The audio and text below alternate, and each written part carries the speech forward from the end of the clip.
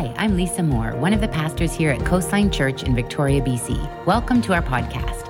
All of the content you'll find here is meant to point you to Jesus and to encourage you in your journey wherever you're at. Enjoy the message.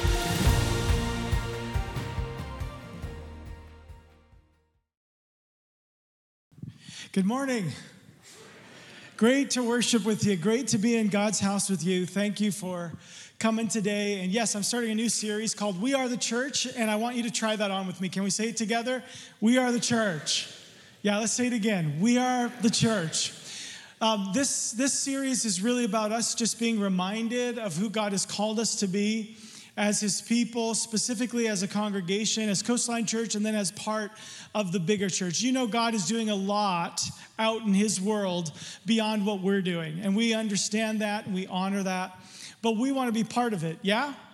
We want to be part of the church. So we are the church. That's the name of this series. And before we get into that, I want to give you a little bit of a church update. And that is, you know, we've had some transitions. We said goodbye. Last week you heard from Pastor Adam. His farewell is today out in the West Shore. And then he's headed off to Winnipeg. Pastor Lucas preached his first message in Saskatoon last Sunday. And we know God is good and God is using them and we're thankful for them.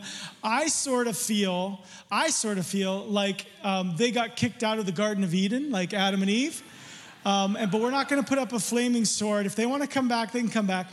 But this is the promised land. I'm not sure why they would leave. Maybe they did something wrong and God moved them out. I'm just kidding. These are great people, and we're so happy to celebrate next steps. And they're taking their next step. They're moving forward, and so we celebrate that. And in the meantime, we need to create a plan for how we're going to work here. And so, church update, basically, I'll let you know, God's blessed us. We have a great team here, and we're going to be served well by that team.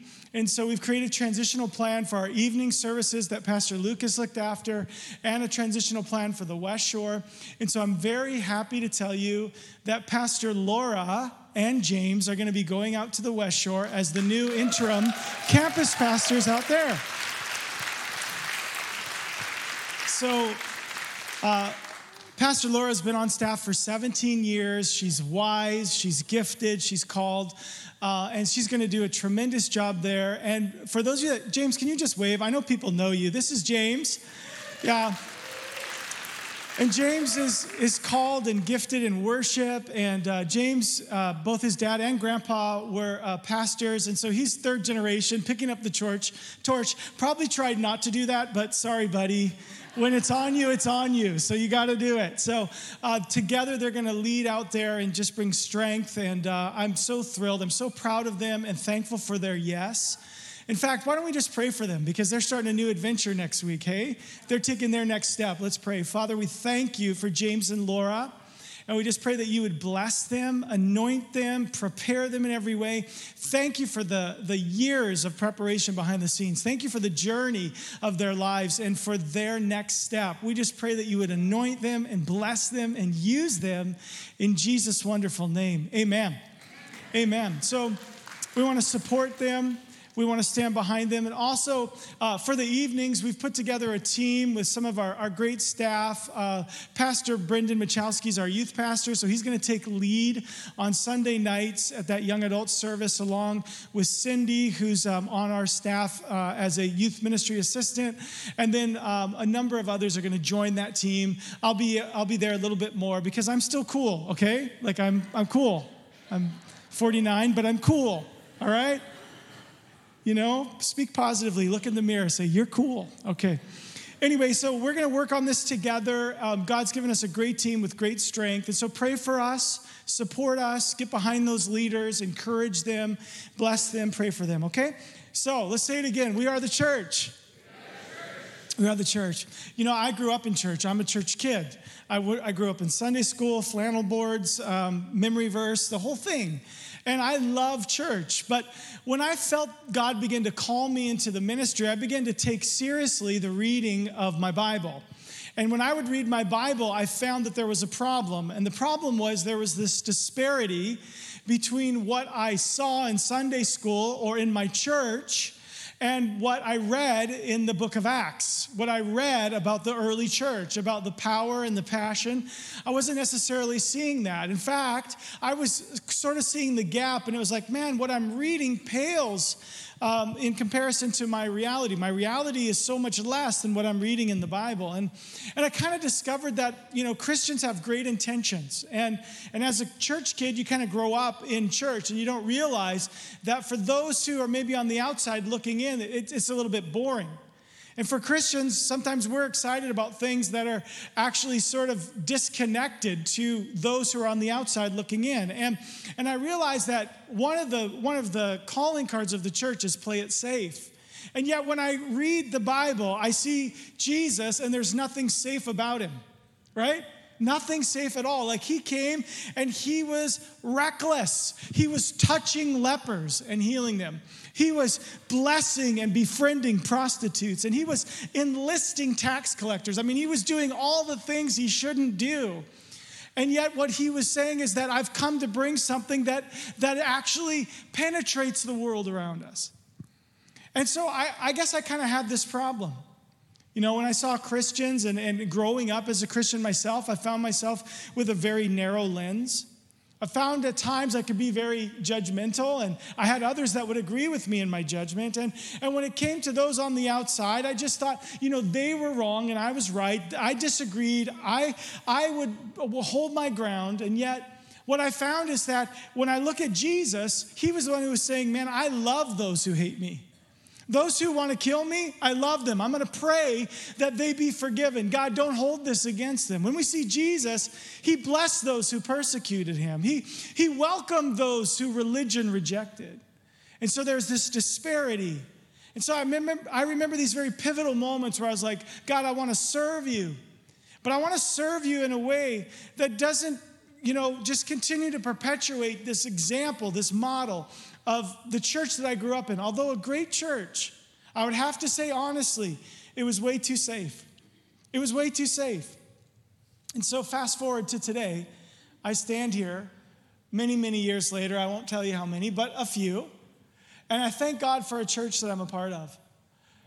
And I say, with great, great confidence and joy that we're the church. We're the church. Coastline Church is part of the church. And 10 years ago, this spring, we created a pathway through God's direction to communicate the mission that we're called to.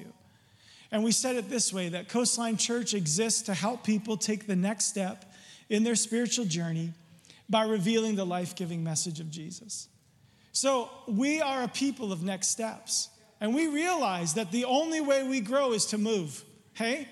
You grow when you move, when you change. Spiritual development comes with movement. You got to take a step.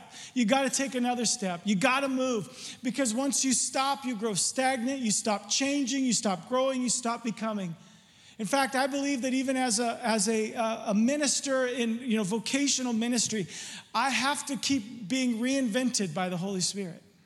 So I hope the pastor that you have today is not the one that started, 22 years ago.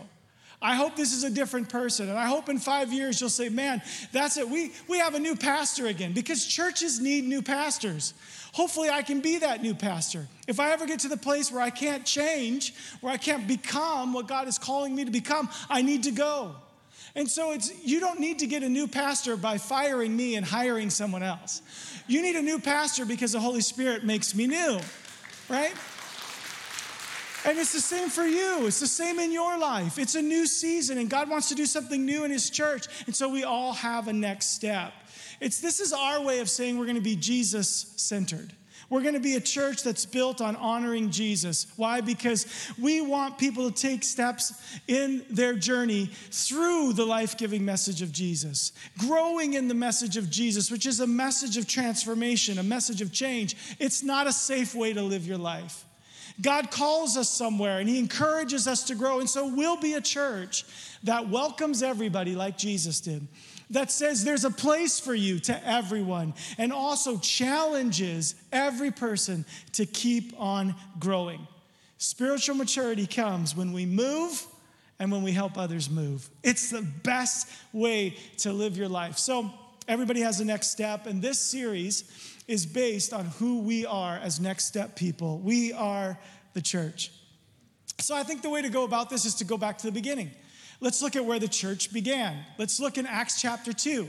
And I'm going to take you to a passage in just a moment. But before I get there, let me just say that the lead up to this is that God comes and visits these early Christians, these disciples of Jesus, in a very profound way. On the day of Pentecost, they're filled with the Holy Spirit. Peter gets up and starts to preach. And as he preaches, people are cut to the heart. 3,000 are saved and added to the church in a single day. And that is the beginning of the church. So here's what I have to say. The very first church was a big church. I like big churches. I like big churches because I like big impact. I like big witness. I like being able to affect change. And so I'm not against big churches at all. In fact, I love them. And I'm so glad we have very little room in this room today. Aren't you glad for that? Now, I think churches of all shapes and sizes are good, but I think big churches have got a bad name. And I want you to remember that the very first church was really, really big. Right? And then from there, spread out all over the place. So may we multiply, just like that early church. But I'm okay to be a big church. And really, after just a short time, they had to start to define what they were going to be about. What are the things that this church is going to value? And so that's really where I want to take you today. In Acts chapter 2, we're going to read in verse 42 down to verse 47. And we're going to see sort of the texture, the value system of that early church. And it's very, very challenging, and it's not safe at all. And so let's read it together. Words will be on the screen. The verses will come up. If you want to look in your Bible, you can. What I'm reading is the same as what's in the Bible in the back of the pew in front of you. So you can grab it. Acts chapter 2, verse 42. It says, they devoted themselves. That's going to be key today, so just keep that in mind. They devoted themselves to the apostles' teaching, to fellowship, to the breaking of bread, and to prayer. So I'm going to pause for just a moment. Those are the four things that were prioritized for them: the apostles' teaching, fellowship, breaking of bread, and to prayer. Verse 43 says that everyone was filled with awe at the many wonders and signs performed by the apostles. All the believers were together and had everything in common. They sold property and possessions to give to one another, to anyone who had need. Every day, they continued to meet together in the temple courts. They broke bread in their homes and ate together with glad and sincere hearts, praising God and enjoying the favor of all the people. And this is the coolest part. And the Lord added to their number daily those who were being saved.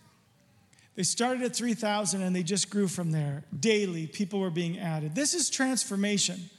This is a city on fire. This is the church being the church. In the most impactful and earliest example, we can say, boy, that's not a safe way to live. That's not a normal way to live. But normal doesn't work, so we're going to just have to be a little different. We're going to have to be a little weird because we're the church. And the church does things differently. So here's the problem. The problem is, you read a verse like that, and you go, wow, that's pretty amazing. And then we look at the modern church, and we see the disparity. Now, I'm so thankful. I'm so thankful that these verses are written the way they are. And I'm so thankful that the writer of Acts chapter 2, whose name was Luke, didn't write it in what I'm going to share with you now as the modern day Andy Moore unauthorized version. Okay? I'm so glad that Luke didn't have to sit down and write, they were devoted to their comfort, happiness, personal goals, dreams, and bucket lists. Aren't you glad he didn't have to write that? Aren't you glad that he didn't have to write, no one really noticed the Christians because they were focused on themselves? Aren't you so glad that Luke didn't have to write, very few of the believers were together, and when they were, they fought about stupid things? Aren't you so glad that he didn't write, if they sold anything, they used the money to buy something better for themselves? Ooh, that one stung just a touch. Sorry about that. Aren't you so glad that he didn't say they claimed to love God, but they didn't even really love each other, so they felt empty, alone, and depressed. And as a result, most people disliked them and very few lives were changed. Unauthorized, fallible version of Acts chapter 2. Aren't you glad? Aren't you glad that he didn't write that? If he did, it wouldn't be worth writing. If he did, it wouldn't be worth reading. The reason why this is so impactful is because of how different it is to what the modern church has become in many ways. But we're the church. And so in some of those examples, we can say, oh, that's someone else's challenge. In some of these examples, we're going to have to say, that's my challenge. But the truth is, God has something better for his church, amen? And if we want different results, we're going to have a different mindset. And so I'm just going to talk to you today about what it looks like to be the church. And I'm going to give you 3 thoughts that are out of Acts chapter 2. We're going to call these 3 mindsets for our church out of Acts chapter 2. And the first one is this. We say, we are the church. Come on, say it with me. We are the church. And that means, number 1, we will be an intensely devoted church. Because we're the church, we're going to be intensely devoted. Let's look at that first verse again, okay? It's from Acts chapter 2, verse 42. It says, they devoted themselves to the apostles' teaching, fellowship, the breaking of bread, and to prayer. Those are the 4 things that they devoted themselves to. And we could take the whole service. In fact, we could do each one of those as a series themselves. But just let me help you here. This is talking about prioritizing God's word, prioritizing God's people, prioritizing the sacraments of reflection on who Jesus is, and prioritizing prayer. That's what they did. Those were their priorities. But the word devoted is even stronger than priority. In fact, this word devoted in the New Testament is one of the most important words that you should understand and that you should learn in your life from the New Testament. They devoted themselves. This word is proskaterio. It's a Greek word, and this word means to live in a constant state of relentless pursuit. It means to be persistent, to be ongoing, to be obstinate in devotion. Many people are obstinate. But are they obstinate in devotion? I love this picture. Relentless pursuit. Come on, somebody. Are we proskaterio? The church is proskaterio. We will be intensely devoted. So everybody's proskaterio about something. Did you know that? We're all passionate about certain things. We're all pursuing certain things. You know, many people are proskaterio about their kids. Oh man, just adore their kids, love their kids, relentlessly pursuing their children and their children's best interests and their children's future. Many people are proskaterio about their career, about building it, about developing it, about expanding it. Many people are proskaterio about their hobbies, about the thing that they love. They call it their passion point. It's the thing that they want to invest in and develop. Many people are proskaterio about their lifestyle, about their financial success or their house or their vacation. Or some people are really proskaterio right now about getting Taylor Swift tickets. Anybody in the house? Proskaterio. But when we look at the early church, what we see is that these Christians weren't casual, were they? I mean, when we see what they're into and what they're doing, they're not comfort-oriented, cultural Christians. No. They were full on, all in, sold out. They were devoted to Jesus and to his church. They were proskaterio. And it's challenging for me to be intensely devoted like that. Wow, it's challenging. Now, I want you just to think about this for a moment. If we count today, we've got 50 Sundays. 50 Sundays still left in this year, if we count today. And can you imagine, can you imagine if you turned your proskaterio, your relentless pursuit, toward the things of God? Wow, can you imagine if you were proskaterio about reading God's word, about serving his church, about investing in your small group or giving financially or praying daily? Can you imagine if remember, we all have a next step. If you chose one of these or chose them all and said, I'm going to do this, I'm going to go in a relentless pursuit of these values like those early Christians did, what kind of a person would you become this year? What kind of church would you help build? And now here's the danger. The danger is I turn into Tony Robbins and I become your motivational speaker, right? The danger is that I start to twist your arm a bit and you feel like, oh, Pastor Andy's making us, I just feel bad, I'm terrible, self-loathing, awful, me, right? I don't want that. And neither does the Lord. That's not what the Holy Spirit is after. But I just have this sense I have this sense from the Lord. I have this sense, deep inside of me that what God wants to do is to set a yearning in you that you haven't experienced before because it fits the season. And if God is calling us to this relentless devotion, then may He be the one that puts it in your heart. May He be the one who gives you the deep yearning. May He be the one that causes you to rise with a sense and says, God, I have a vision for something greater in my life. I have a vision. And that's what I want to see happen. That's what I believe, that God wants to give you a vision for this. Your desire, your yearning, your willingness to be a part of an intensely devoted church. We are the church. Come on, say it with me. We are the church. And because we are the church, we will secondly be irrationally generous. We will be an irrationally generous church. Did you know that this early church was irrationally generous? It's absolutely crazy what they did. What they did was absolutely unprecedented. They pooled their resources. They pulled together. They gave to everybody. They were crazy. They were reckless.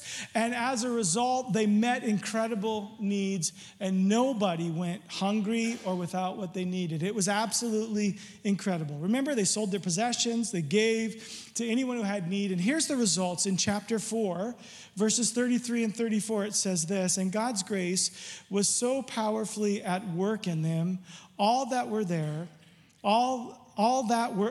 there were had no needy person among them. So basically what it's saying here is that the grace of God pushed them forward. And as a result, the Lord pushed them forward, and they became this impetus for meeting needs all over the place. And I just want you to know, this is our story as a church. Think back to 100 years, friends. 100 years of generosity. 100 years of meeting needs. 100 years of sending missionaries, of sending money to the global church. 100 years of raising up leaders and sending out pastors and missionaries. 100 years of investing in the kingdom of God. We're talking about a great, great generosity. But I want you to know, I'm really thrilled about that, but I'm just as excited, if not more excited, about what happened in 2023. Because you're a generous church. You're irrationally generous. And what you did is absolutely beautiful. And I'm going to share a little bit of it, but let me just say this. In the height of a financial slowdown, you gave more than you have ever given to the kingdom of God. You gave more this last year, than you've ever given to the kingdom of God. And I'm not just talking about your regular giving. I'm talking about your above and beyond giving. And so listen, we've been working together and had dreams and goals about reaching our city, about opening up a daycare. We let you know about the need. Anybody want to know how we did for Heart for the House? Let me share with you. Okay, we're going to put the numbers up right here. This is Heart for the House for 2023, right there. $612,552.31. Thank you for whoever gave the 31 cents. I like it. The number looks longer, okay? Thanks for that. Now, the reason why this number is so powerful is because to this point, we had never broken the $300,000 mark for Heart for the House. Look what you did, church. You're irrationally generous. Irrationally generous. You know, and we have Kingdom Builders. Kingdom Builders has been in our heart since 2019. We started Kingdom Builders in 2019 as a way to fund the work of God in global missions, in local church expansion and outreach, and into future generations, into working with future Christian leaders. And so we began in 2019 to say, let's pull our resources together and let's do something that is really remarkable. And I had this dream. I remember back in 2019 sitting with Lisa and saying, Lisa, wouldn't it be amazing if someday Kingdom Builders brought in $1 million? Like, can you believe that? Can you believe, like, wow. Well, guys, I need to get a new dream, because here it is. In 2023, $1,005,316. You are an irrationally generous church. And some of you say, that's great, but where did the money go? Well, let me just put up a slide that has a few of the projects that we were working on this last year. That's where it went. All those places. All those moments of impact. And listen, don't just see those as words on a screen. See the people behind them. See the refugees. See the newcomer to Canada. See the young person. See the vulnerable. See the hurting. See the hungry. See them.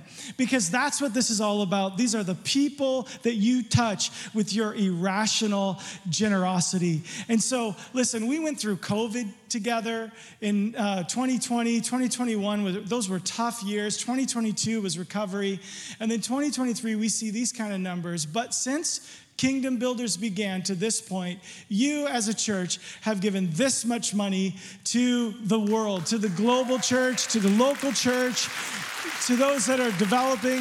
2.7, almost $2.8 million.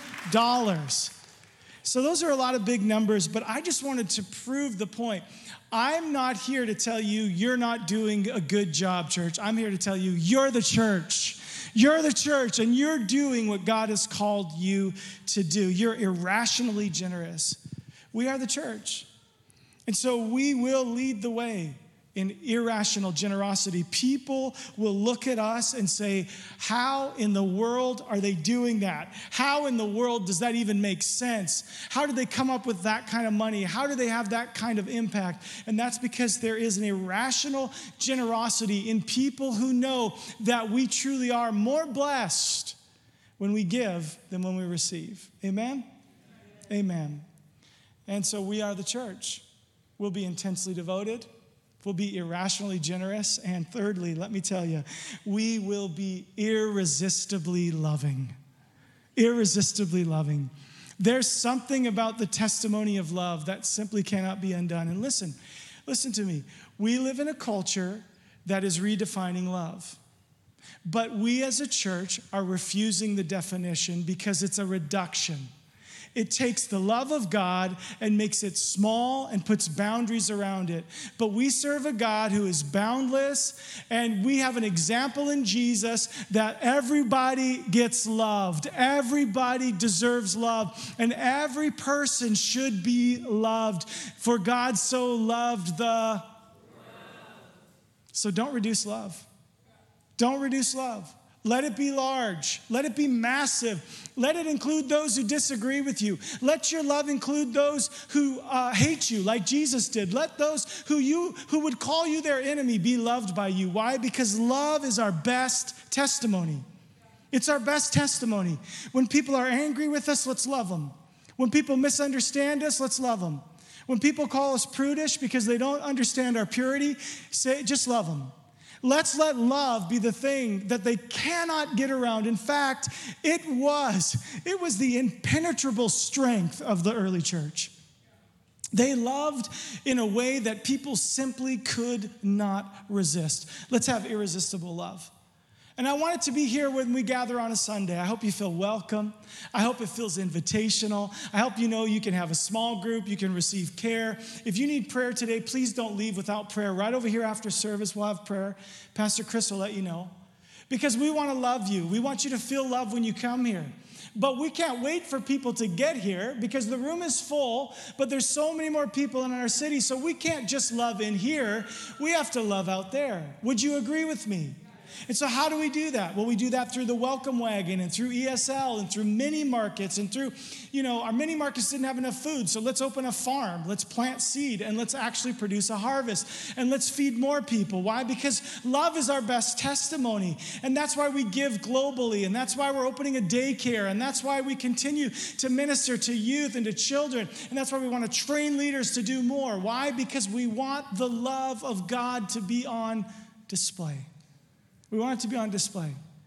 But you have to understand this. The Bible says that they'll know that we're Christians by our love. And that's not just a love that happens to be warm and fuzzy. It's a love that brings unity. You see, because the truth is, love is on display when we function in unity. And so God's calling us to this. And listen, that was one of the hallmarks of those early Christians. In verse 44, it says all the believers were together and had everything in common. together and in common. That's a sense of unity. The passage that we read this morning has 3 times within it, it says the word together. It says they met together, they were together, they ate together. There's something powerful about together. And as we as a church navigate a new season, as we move into new places with new leaders, as we say goodbye to some leaders that we have loved and trusted over many years, and now there's a new season for us, how are we going to get through this? Some of you are praying for us. Thank you for praying for the staff. Please keep praying for us. But let me tell you this, the way we're going to get through this is by doing it together. It's unity. We're going to stay together. We're not going to say, oh, it used to be like that, or this person used to do that, and now this person does this. We're not going to do that. We're going to stay together. We're going to pull together. We're going to do it together because unity puts love on display. You know, that's how we honor God. We honor God by choosing love. Listen, God's calling us to fall in love with the work that he does through his church. God wants you to fall in love with his work through his church. And so what that means is that I have to approach church differently. I don't come to church as a consumer, I come as a contributor, right? I don't come just to receive, I come to give as well. I'm able to say the church does not exist for me or for us.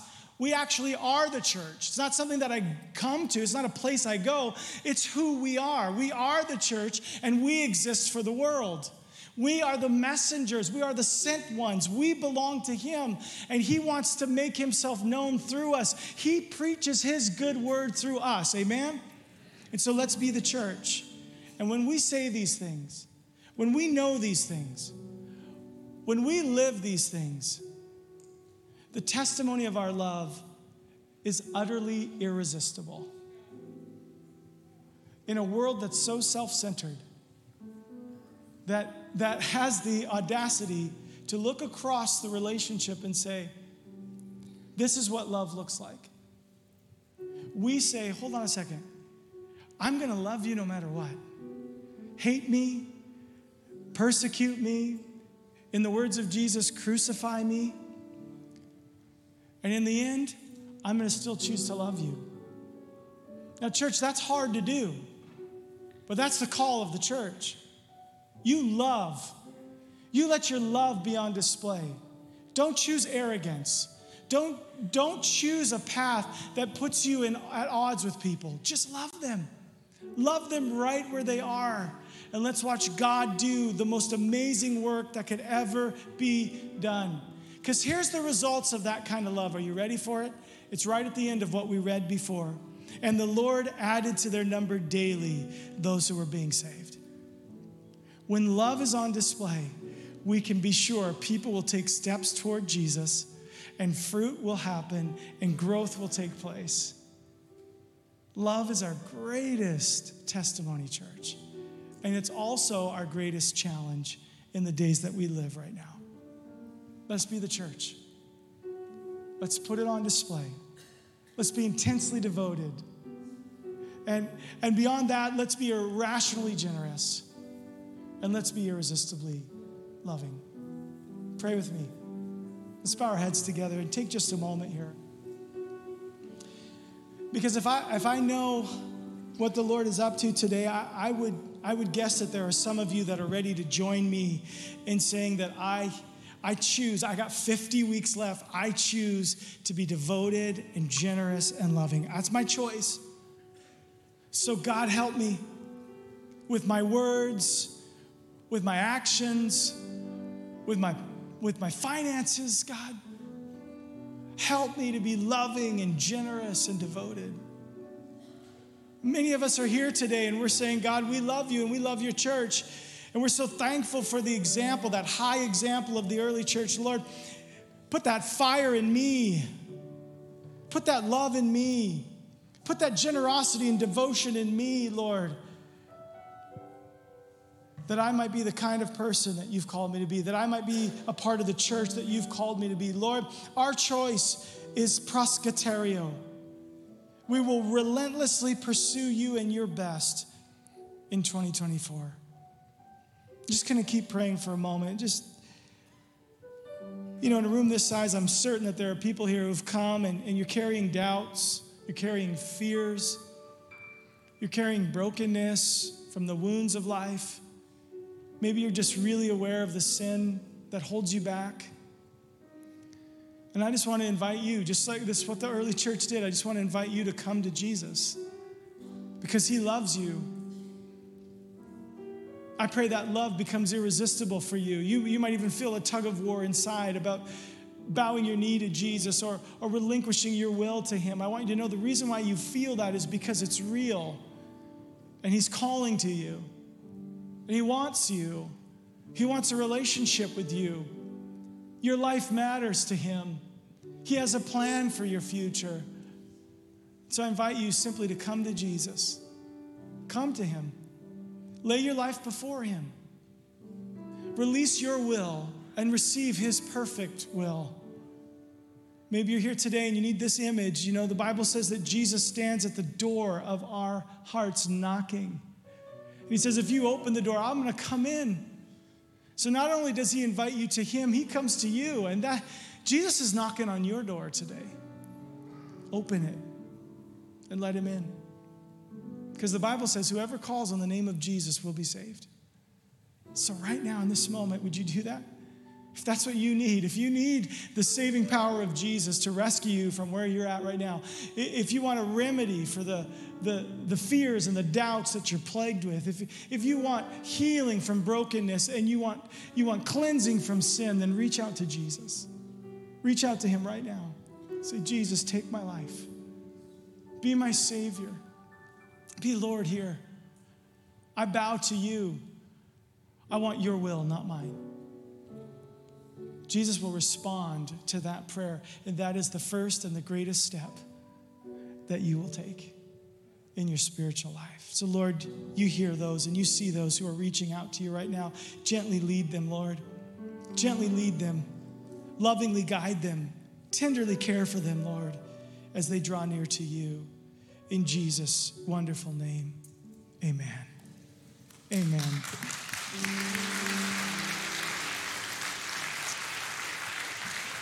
It's always so good to be with you. I want to invite you to stand to your feet. We're going to sing a closing song. And I just want to invite you to be the church.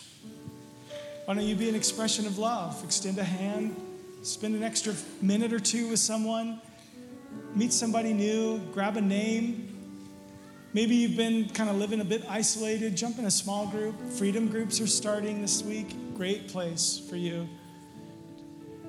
You know, just step into the community that God has given you, because we're the church and God has so much for us. Amen? Yeah. Bless you. Love you very much. Let's sing together.